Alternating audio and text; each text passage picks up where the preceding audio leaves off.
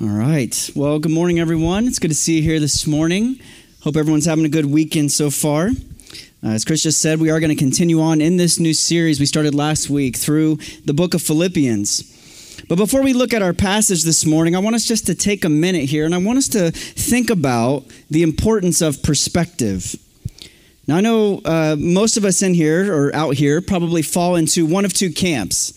Either we tend to be more optimistic or we tend to be more pessimistic. And with that, as you think about that, isn't it amazing how two people can be going through the exact same scenario and the same situation, and yet they can end up with two completely different perspectives on it?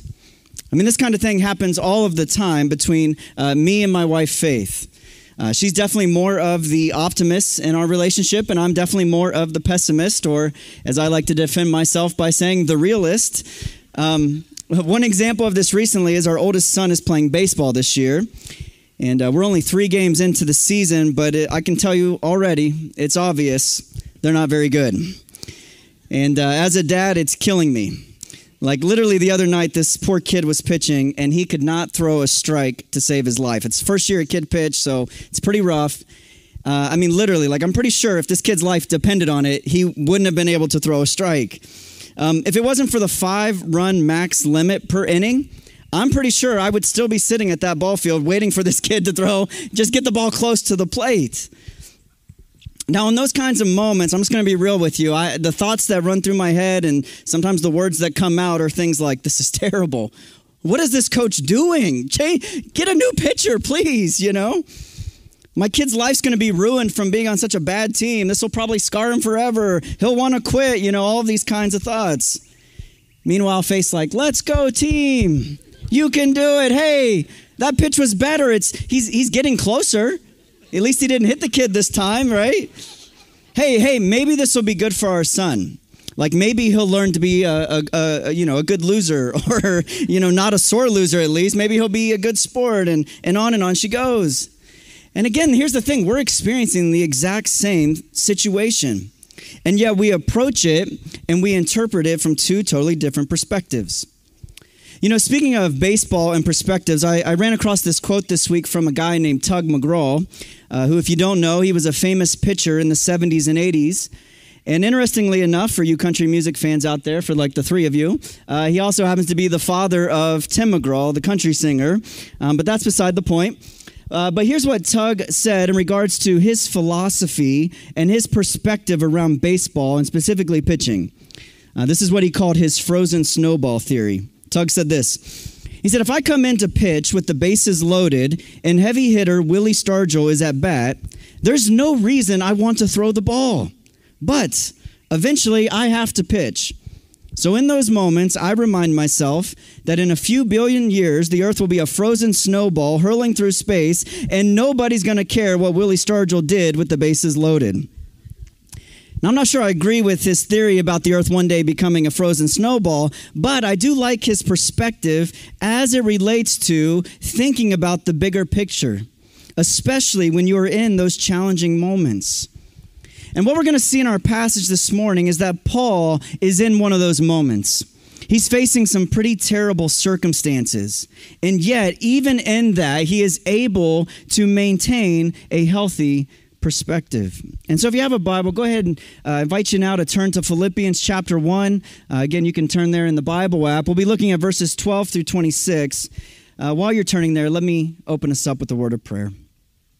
Father, we thank you for this morning. God, thank you that the rain is held off, Lord. Father, I pray you'd be pleased to let your Holy Spirit come and dwell among us, Lord, and give us eyes to see and ears to hear and hearts to know you and to obey you. And so, Lord, we look forward to what you want to teach us and how you want to encourage and instruct us this morning through your word. Pray this in Jesus' name. Amen. Okay, so our outline to walk us through the passage this morning will be this. Number 1, Paul's perspective on his imprisonment. Number 2, we'll look at Paul's perspective on his rivals. And then finally, we'll look at Paul's perspective on his life and on his death.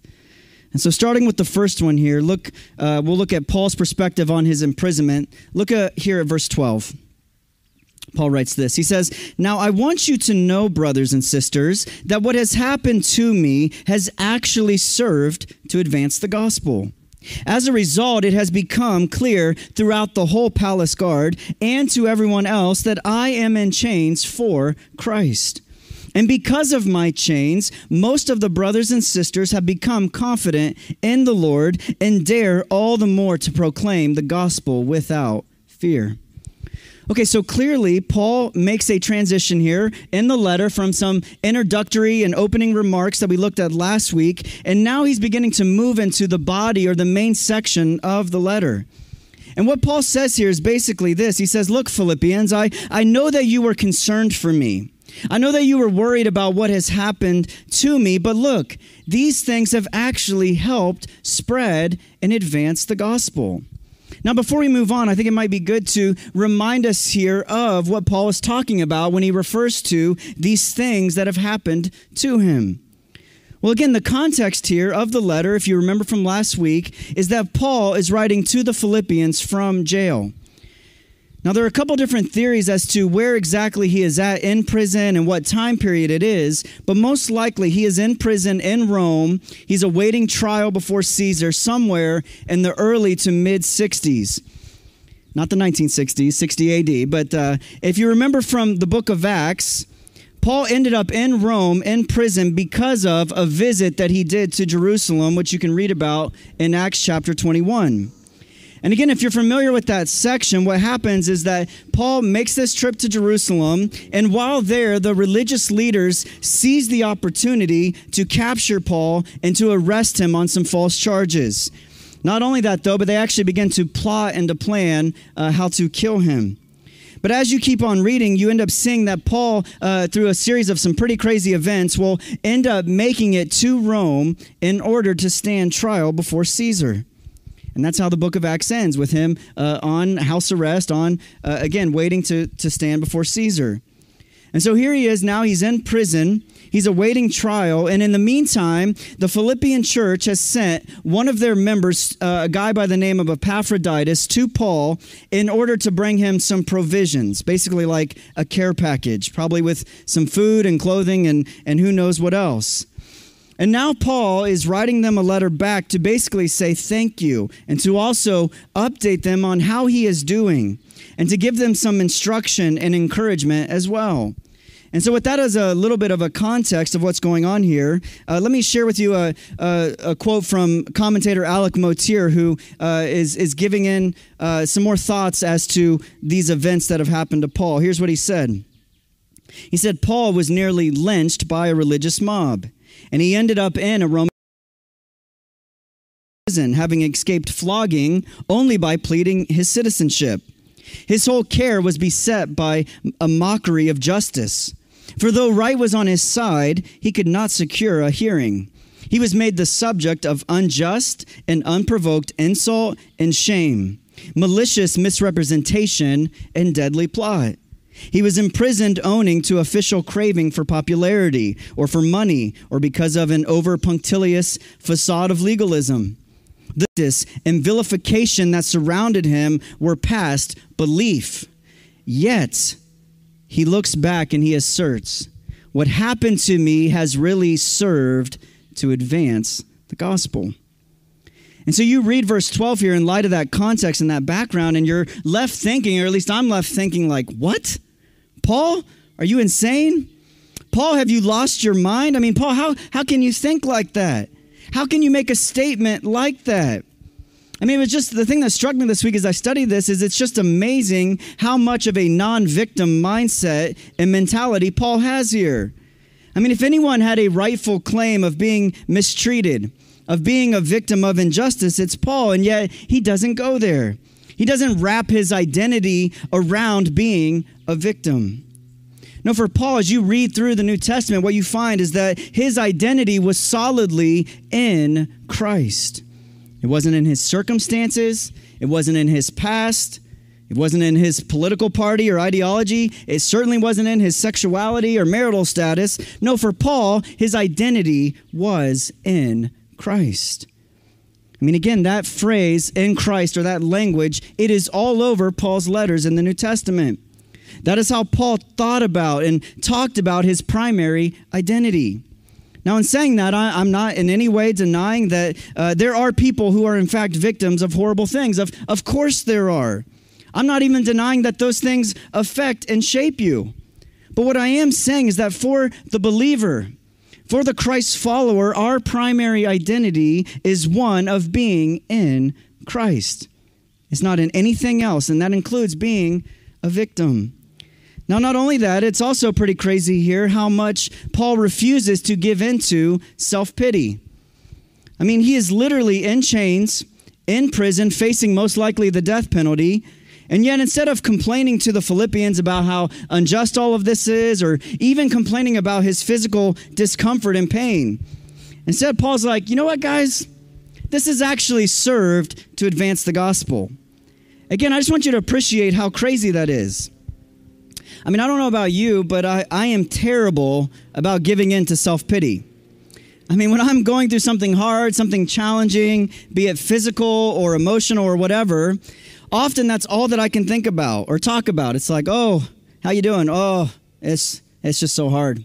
Oh, this is so unfair. Oh, I can't believe this is happening to me.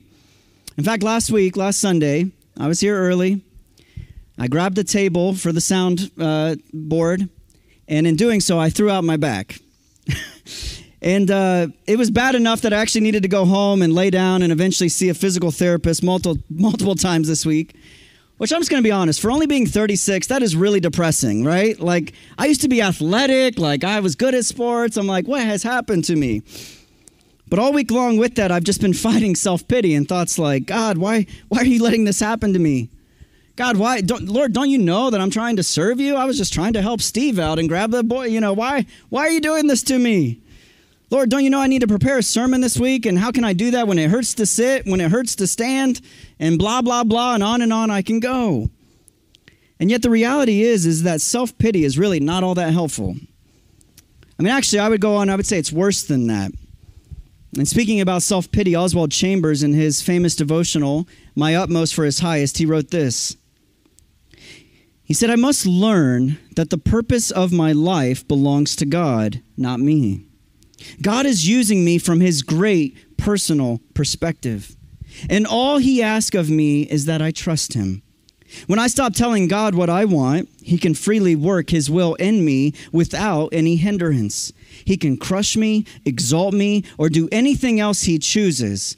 He simply asks me to have absolute faith in him and in his goodness.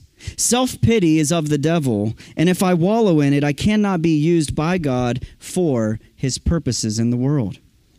Now, I know that's a pretty strong language there, but I think that he's probably right. And so again, if we look at this passage, this is exactly what Paul's mindset and perspective is. He's not wallowing in self-pity, but rather he's stepping outside and he's looking at the bigger picture of what God is doing. And in doing so, he's seeing how these circumstances, how these negative events have actually impacted the kingdom for good. And what we see here in verses 13 and 14 is that they're actually advancing the gospel in multiple ways. The first way the gospel is being advanced here by these circumstances, we see in verse 13, Paul talks about how the whole palace guard has come to know that he is in chains for Christ. And actually, not just them, he even says, and everyone else. Now, you might be thinking to yourself, how is that possible? Well, some scholars have pointed out that it was common for prisoners to be literally chained to a Roman guard while in prison, and that those guards would switch out on 4-hour shifts. So every 4 hours, a new guard would come in and be chained. And not only that, some have also said that Paul was most likely in prison at this point already for a couple of years. And so with that, as you think about that, here's Paul. He's chained to a new guard every 4 hours. And what do you think that first question was? I mean, right? It's like the classic prison question. What are you in for? Right? They're probably like, Paul, what are you in for? Murder, rape, theft? He's like, nope.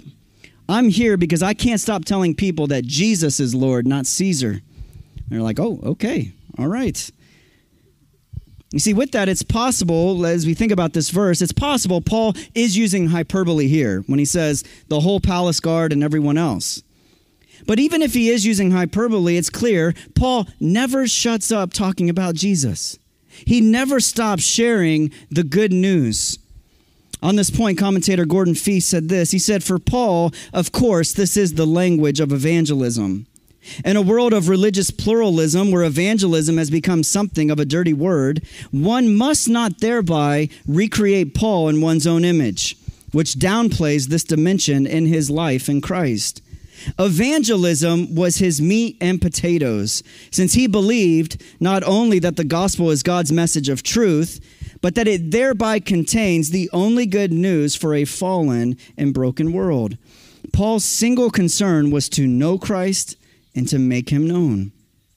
And so this is the first way that his imprisonment has advanced the gospel. But the second way he tells us here that it's advanced and affected the spread of the gospel is that it has created a boldness, a new boldness and courage for evangelism in the believers at Rome.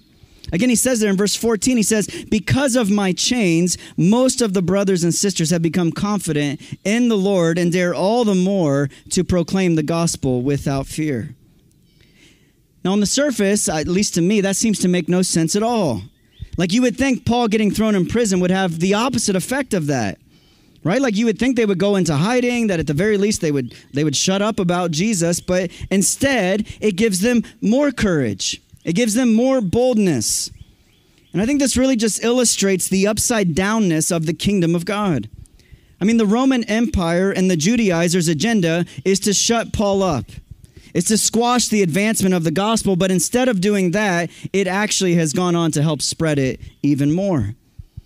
And so because of that, and because Paul's life is so wrapped up and intertwined with his calling and mission, when Paul here now sitting in jail sits back and reflects on his imprisonment, and when he goes on to share that reflection with the Philippians, his perspective is this: you know what? This has actually worked out for the good. I can see how God is using this to advance the kingdom. You see, those Roman guards, they might have thought that they were chained, that I was being chained to a guard. But actually, you know what? They're chained to me, right? Paul, he's flipped it. He's like, you're trying to chain me up to them, but no, I'm chained to them, and I'm going to tell them about Jesus, and I'm going to spread the gospel. And so this is Paul's mindset and perspective on his imprisonment. Let's go to the second circumstance in Paul's life, and that is his perspective on his rivals. Look again here at verse 15. It says, "It is true that some preach Christ out of envy and rivalry, but others out of goodwill. The latter do so out of love, knowing that I am put here for the defense of the gospel. The former preach Christ out of selfish ambition, not sincerely supposing that they can stir up trouble for me while I'm in chains." Okay, so this gets a little bit real here, right? Like, it's not all sunshine and roses for Paul. Paul's being honest here, and he bridges from the previous verse, and he's like, yes, it is true that my imprisonment has created a boldness in the believers in Rome to share the gospel. And so because of that, they are proclaiming it without fear. However, though, it's also true that some of those people are doing so out of wrong motives. They're selfish for whatever reason. They're jealous of me. And because of that, they are trying to cause me trouble. Now, in terms of identifying this group of opponents or rivals, again, there are many guesses and theories as to who this group is. And part of the problem is that Paul, later on in Philippians, will go on to mention another group of opponents, specifically in chapter 3. And so because of that, some have tried to claim that maybe it's the same group that Paul's talking about. But after studying it, it seems clear to me, no, this is definitely a different group here in chapter 1 from those in chapter 3. Those in chapter 3, he calls them dogs. He calls them evildoers, those who mutilate the flesh, i.e. those who require circumcision for salvation. And so again, based on that, it seems clear that this group here in chapter 1 is a different set of rivals or opponents. You see, the ones here in chapter 1, it's clear that they're trying to cause Paul trouble, that they're motivated by envy and rivalry. However, though, based on what Paul says, it does seem like they are genuine believers in Christ. They might be immature, they might be selfish, but they do seem to be genuine believers. Whereas the group in chapter 3, they sound much more like the Judaizers that Paul challenges in the book of Galatians. I mean, one thing we have to keep in mind here is that Paul did not plant the church in Rome. I mean, that's why he in the book of Romans talks about wanting to visit them and to preach the gospel to them himself. Because again, he didn't plant the church, someone else did. And so in light of that, perhaps Paul being here now in Rome, kind of on their turf, and being in prison, maybe some of the believers in Rome have been made to feel insecure. Maybe it's led to them feeling jealous. And certainly that makes them immature, that makes them petty. But it does seem like, based on what Paul says, they are preaching an accurate gospel. They're just doing so in a way that is trying to negatively impact Paul. And so because of that, how does Paul respond? Does he get mad? Does he rebuke them? Does he tell them to shut up? Well, no, look at verse 18. But what does it matter? The important thing is that in every way, whether from false motives or true, Christ is preached. And because of this, I rejoice. Again, that's amazing. Paul's like, you know what? I could get mad. I could get offended. I could make a big stink about all of this. I could throw around my weight as an apostle of Christ. But instead, I'm going to rejoice. And I'm going to rejoice because the name of Jesus is being preached. That word Christ, it's anointed one. It's very clear, the word Christ, it's Messiah. Well, in the Hebrew, it's the word for Messiah. In the Greek, it's Christ. And that means Jesus is king. Paul's like, I don't care about their motives in some ways. All I care about is that Jesus is being proclaimed as the king. You see, I love that because what it means is that Paul isn't getting sucked into unnecessary drama. You see, I think Paul knew the difference between actual heresy and false teaching over and against just fellow believers who didn't like him or who had bad motives or who were immature. Right? Like when it came to false teaching and heresy, like what we see with the Judaizers in Galatians and elsewhere, Paul does not mince words. He doesn't put up with it. No, he rebukes it, he corrects it, and he does so in the strongest language possible. But again, here, it seems like this is a different situation. I mean, this would maybe be like the church down the road that we disagree with on secondary matters or who maybe annoys us because they're immature or they make bad decisions. I won't mention any names, but you might be able to think of some. Again, Paul understood what constituted actual heresy and what did not. And as I think about just sort of what you observe in the American church, I'm not sure we always do a good job of knowing the difference between those two. I mean, I don't know how many of you spend time just strolling YouTube, but for whatever reason, I can't figure it out. I keep getting videos suggested to me by these quote-unquote heresy hunters who have made it their life mission to talk trash about fellow believers who they disagree with. And look, for the most part, none of them are actually calling out actual heresy. And instead, they're calling out and they're trashing fellow believers over very secondary issues. And with that, oftentimes, they're not even being fair about that. Instead, they're just pulling one sentence out of a sermon or out of an interview or out of someone's book, and they rip it out of its context. And they're like, look, see there? See what they said there? See, I told you this guy was dangerous. See, I told you this guy was a heretic. And it's weird, and it's sad, and it's unbiblical, and honestly, I believe it grieves the heart of Jesus. And yet we see this thing happen all the time. Now with that, I mean, let's be fair. There is a time, absolutely there's a time to call out false teaching and heresy. But let's just make sure that it's heresy according to the Bible's definition and not your own. Not you're like, this guy bothers me. I don't like the way he dresses. I don't like his view of this or that. Again, look at Paul's attitude here. He's like, look, it doesn't matter if I disagree with these people. It doesn't matter if they don't like me. It doesn't matter if they have bad or false motives. What matters is that Jesus, the King, is being preached. And so this is Paul's perspective on his rivals. Let's go to the last section here. And this is Paul's perspective on his life and death. Okay, so far, Paul has been able to maintain a positive outlook. He's been able to see the good in each of these negative situations. But now, faced with the certainty of possible death, will Paul crack? Well, let's keep going. Look at the second half of verse 18. He says, yes, and I will continue to rejoice. For I know that through your prayers and God's provision of the Spirit of Jesus Christ, what has happened to me will turn out for my deliverance. I eagerly expect and hope that I will in no way be ashamed, but will have sufficient courage so that now, as always, Christ will be exalted in my body, whether by life or by death. Okay, so in verse 18 here, Paul is like, look, I'm not only going to rejoice that the gospel is going out, I'm not only going to rejoice that this group is doing it with bad motives, but I'm also going to rejoice that through your prayers, Philippians, and through the help and the provision of the Holy Spirit, God is going to use what has happened to me, and he is going to work it out for my deliverance. Now, we know from what Paul says next that he doesn't necessarily mean he thinks and believes he will get out of prison. But rather what he means when he says it'll turn out for my deliverance is that he is saying he is confident that regardless of what happens, whether he walks out of prison or whether they take him out in a body bag, he is going to get delivered either way.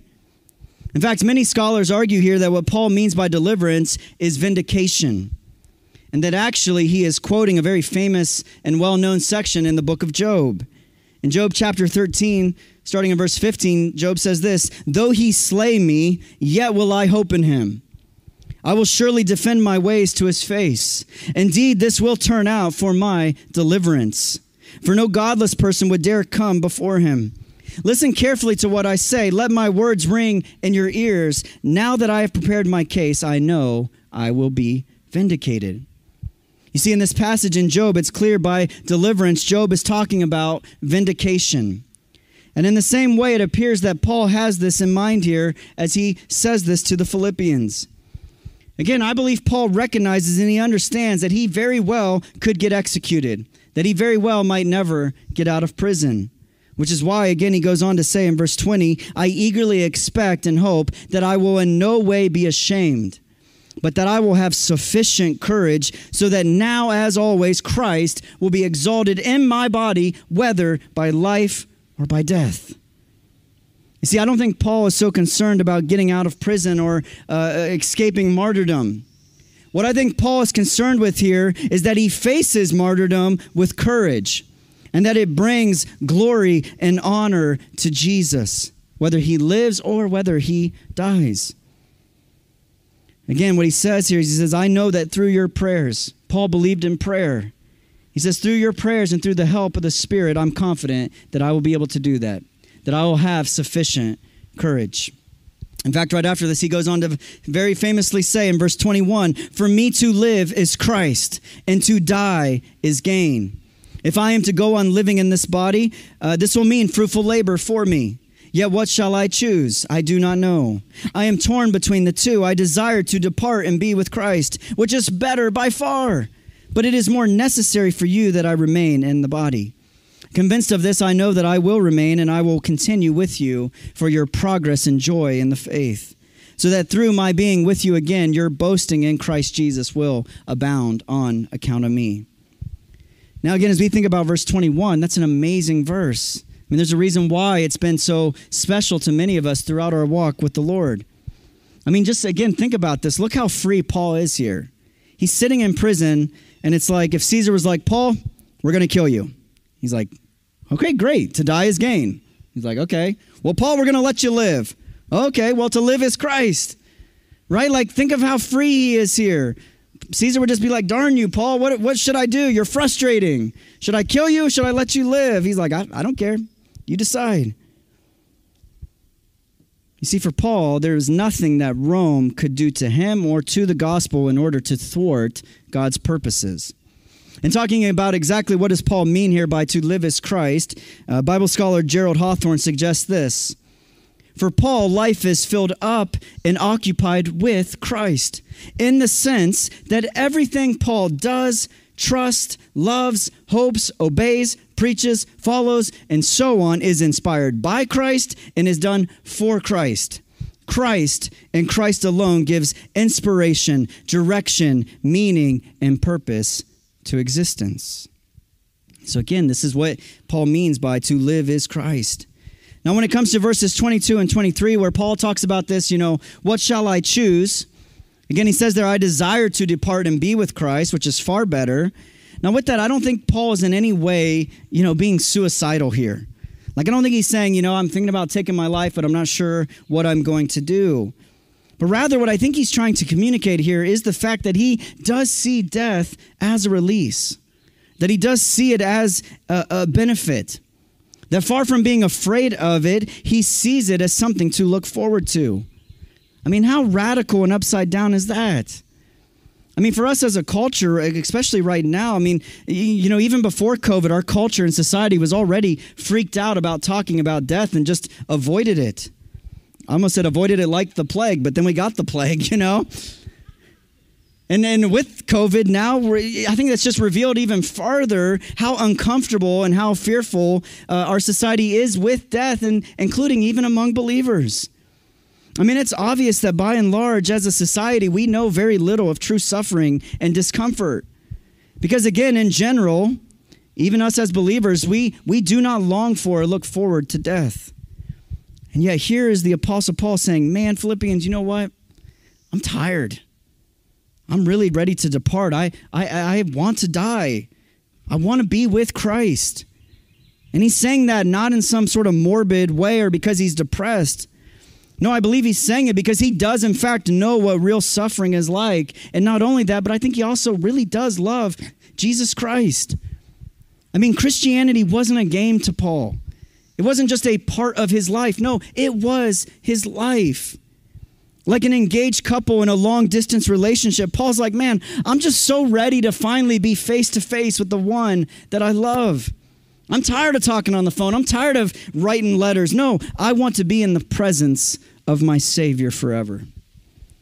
And yet, even with this strong desire, with this longing, we see here in verses 24 and 25 that Paul's pastoral responsibilities, in other words, that shepherd's heart that he has, it outweighs his personal desire to depart to be with Christ. You see, Paul knows and Paul understands that the way of Christ is the way of service. And because of that reality, he's convinced that his own preference to depart will be put aside so that he can remain and continue to serve the Philippians. Now, based on dates and timing, it's hard to know exactly how much longer Paul lived past when he wrote this. But we do know from church history that Paul did, in fact, in the end, get killed. And he was martyred by the Romans. And yet here he is with this just amazing perspective and mindset, both about his own life and his own mission and calling, and also about his future death. And so as we close here, I just want to start to think about some application. I mean, what are we to make of all of this? I mean, what are we to think of Paul's perspective on each of these different areas and circumstances? I mean, is this even realistic for us to think and act this way? In other words, what I'm getting at is Paul just some sort of freak? Like, is he basically like the Superman of the Christian faith? Or is he someone that you and I can learn from and emulate? Well, on the one hand, I do think that, there was a sense in which Paul was fairly unique and exceptional, right? I mean, you just think about all that he accomplished for the gospel, both in terms of missionary efforts, in terms of, just beatings and the suffering that he endured. And then just really, as you just think about the fact that he wrote 2/3 of the New Testament, I mean, Paul has a pretty impressive resume, so let's be fair about that. But on the other hand, Paul was just a man, right? We can't lose sight of that. Paul was not Jesus. He was not God. He sinned. He got discouraged. I mean, you definitely see that in 2 Corinthians. He wasn't always just so upbeat and optimistic. He struggled with fear. There's times he talks about being anxious about the churches he oversees. But what made him, I think, so effective and worth listening to is that he consistently both believed and practiced wholeheartedly what he preached. And specifically, as we think about today's passage, I think it's clear that Paul practiced something that he later on commands in the book of Philippians. You see, in chapter 4 of Philippians, he'll go on to tell them, and in verse 4, he says, "Rejoice in the Lord always. Again, I say rejoice." And we certainly see him do that in today's passage. A little bit later on in chapter 4 and verse 8, he says this. He says, "Finally, brothers and sisters, whatever is true, whatever is noble, whatever is right, whatever is pure, whatever is lovely, whatever is admirable, if anything is excellent or praiseworthy, think about such things." You see, while I'm sitting in prison chained up, Paul could have just let his mind move into that pessimistic, negative thinking. And if he did that, there's a good chance that his response to the Philippians would have looked a lot different. Instead of drawing attention to the good and to all of the ways that God has turned what was meant for evil and has turned it to good, and how God has allowed the gospel to advance because of his difficult circumstances. Again, if Paul wasn't practicing here, thinking about whatever is true, whatever is noble and right and pure and good, then again, I don't think he could have had the perspective that he did here in chapter 1. You see, I don't know, obviously I didn't get to meet the Apostle Paul. I look forward to it. I don't know if that just while living on the earth, if he was more naturally pessimistic or optimistic. But what I do know is that either way, Paul was an eternal optimist. And by that, what I mean is that Paul always kept the bigger picture in mind. He interpreted everything in his life in light of eternity. You see, Paul knew and he believed in all that Jesus had accomplished in the past. And not only that, but he believed and he had his faith in all that Jesus promised to do in the future. And the reality is that for all of us as followers of Jesus, we should be that kind of eternal optimist, where we're focused on eternal things, where we have an eternal perspective. I mean, as Billy Graham once famously said, he said, "I've read the last page of the Bible. It's all going to turn out all right."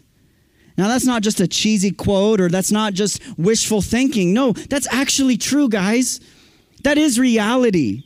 You see, Paul's worldview shaped his perspective in every aspect of his life and in his death, and therefore his worldview gave him the resources he needed in order to endure hardship, to endure suffering, and to eventually endure martyrdom.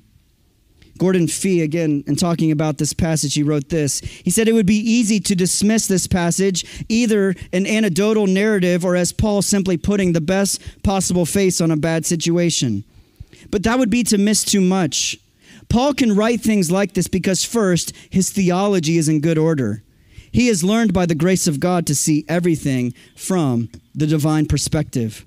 This is not wishfulness, but deep conviction that God had worked out his own divine intentions through the death and resurrection of Christ, and that by his Spirit, he is carrying them out in the world through the church, and therefore through both himself and others.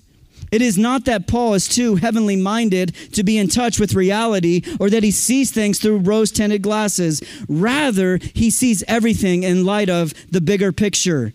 And that bigger picture fully emblazoned on our screen at Calvary, there is nothing that does not fit, even if it means suffering and death on the way to resurrection." Now, I know as we sit here, some of you might be really discouraged right now in your faith. Like perhaps some of you really are just ready to throw in the towel.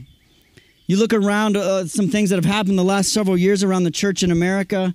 You see its various failures and scandals and imperfections, and you're thinking to yourself, you know what, I think I'm about done with church. Actually, I might even be done with Christianity as a whole. But if that's you, if you're in that place, I just want to challenge you right now, and I want to appeal to you to, like Paul, stop, to take a step back and to look at the bigger picture. To instead of focusing on all of the negative and the failures that you see around you, to instead rejoice in the Lord always. To instead think about whatever is good and right and lovely and worthy of praise. Now, to do that, that doesn't mean that we have to ignore or that we have to deny that there are discouraging things happening. There's no getting around that. But what it does mean is that what we focus on will shape and determine our perspective. See, some of us in here, we may need to remind ourselves that God is always at work. We may need to remind ourselves that Jesus is on the throne, that Jesus is and Jesus will continue to build his church, and that nothing, not even hell itself, will stop that. COVID's not going to stop Jesus building his church. Yes, it's true that we here in America, we may be living in a time of decline and hypocrisy and compromise. But listen, God is faithful. God will raise up a new generation, a generation that will recapture the gospel and will proclaim it boldly. And look, even if he doesn't, let's just say that, I don't personally believe this. I know others do. Let's just say we are headed into the last days. We have to remind ourselves and remember that Jesus is coming back. Jesus will one day return to this earth and he will set up his kingdom. That prayer, your kingdom come, your will be done on earth, that is going to happen one day. He will renew and recreate our physical bodies. He will recreate and restore this earth. I mean, even if you and I are tempted to be pessimistic in this life, we have to be eternal optimists. Paul said elsewhere, I've been thinking about this week, he said, this momentary light affliction is producing for you an eternal weight of glory. Right? Like we got to always keep that perspective in light of eternity. Our lives are just a blip in eternity. I mean, we can't forget that this is why the gospel is called good news. It's not good news because we get through this life pain-free. It's good news because of the truth that there is life beyond life. There's life beyond this life. I mean, I don't know how many of you saw this video floating around social media this week from America's Got Talent, where it featured this young lady from Zanesville who got the golden buzzer. But if you haven't seen the video, you should definitely look it up. Again, it's kind of going around everywhere right now. And the video is pretty moving. And in it, she talks about the fact that she has cancer and only has a 2% chance of survival. And that the cancer is spread to her lungs and is really just all over. And honestly, just to watch the video and to look at her, you can tell she doesn't look good. And yet there she is. She's on stage. She's got this big smile on her face. She says, I just want people to know that I'm so much more than the things that I'm suffering. And then she sings this original song she wrote called It's Okay. Now, based on the song, it's hard to know where this girl is coming from in her faith or what her worldview is, but after just doing a little bit of research and finding her own personal blog, it's obvious that she is, in fact, a follower of Jesus. In fact, one of her posts that I read just from a couple months ago that was really moving was entitled, God is on the Bathroom Floor. And in that blog post, she's gut-level honest about wrestling with God in her own cancer diagnosis. And she's just honest about the fact that I'm angry at times. I'm scared. I'm afraid. And so she's definitely not sugarcoating things. It's very raw. It's messy. However, though, at the same time, it seems to me that she has been able to capture some of what Paul says here in Philippians. And so to close here, let me just read to you some of what she wrote in that post. She said, I spent 3 months propped against the wall. On nights that I could not sleep, I laid in the tub like an insect, staring at my reflection in the shower knob. I vomited until I was hollow. I rolled up under my robe on the tile. The bathroom floor became my place to hide, where I could scream and be ugly, where I could sob and spit and eventually doze off, happy to be asleep, even with my head on the toilet. I've had cancer 3 times now, and I've barely passed 30. There are times when I wonder what I must have done to deserve such a story. I fear sometimes that when I die, I meet with God, that he will say I disappointed him or offended him or failed him. Maybe he'll just say that I never learned the lesson or that I wasn't grateful enough. But one thing I know for sure is this: he can never say that he did not know me. I am God's downstairs neighbor, banging on the ceiling with a broomstick. I show up at his door every day, sometimes with songs, sometimes with curses, sometimes apologies, gifts, questions, demands. Sometimes I use my key under the mat to let myself in. Other times I sulk outside until he opens the door for me himself. Call me bitter if you want to, that's fair. Count me among the angry, the cynical, the offended, the hardened, but also count me among the friends of God. If an explanation would help, he would write me one, I know it. But maybe an explanation would only start an argument between us, and I don't want to argue with God. I want to lay in a hammock with him and trace the veins in his arms. I remind myself that I'm praying to the God who let the Israelites stay lost for decades. They begged to arrive in the promised land, but instead he let them wander, answering prayers they didn't pray. For 40 years, their shoes did not wear out. Fire lit their path each night. Every morning he sent them mercy bread from heaven. I look hard for the answers to the prayers that I didn't pray. I look for the mercy bread that he promised to bake fresh for me each morning. The Israelites called it manna, which means, what is it? I see mercy in the dusty sunlight and the outline, the trees, in my mother's crooked hands, in the blanket my friend left me, in the harmony of the wind chimes. It's not the mercy that I asked for, but it is mercy nonetheless. And I learn a new prayer, thank you. It's a prayer I don't mean yet, but I will repeat it until I do. Call me cursed, call me lost, call me scorned, but that's not all. Call me chosen, blessed, sought after. Call me the one who God whispers his secrets to. I am the one whose belly is filled with loaves of mercy that were hidden for me, even on days when I'm not so sick. Sometimes I go and lay on the mat in the afternoon light to listen for him. I know it sounds crazy and I really can't explain it, but God is there, even now. I've heard it said that some people can't see God because they won't look low enough, and it's true. If you can't see him, look lower. God is on the bathroom floor. Let's pray. Father, thank you for your word. God, thank you that you, even as this girl has articulated, Lord, you allow us to be messy in it. Lord, you allow us to be honest and raw. But thank you, Lord, that as we stick close to you, as we place our hope in Jesus and in his death and resurrection, thank you, Lord, that you're able to get us to that place of surrender, that place of just acknowledging that you are good, that even in tough circumstances we can trust you, that you're always at work, that our life is bigger than the things that we suffer. Thank you, Lord, for the hope and the promise of eternal life with you. Thank you for the hope and the promise that this life is not all that there is, that there is life beyond this life, that Jesus, you're going to wipe away every tear, as it talks about in Revelation. Jesus, you're going to renew this earth.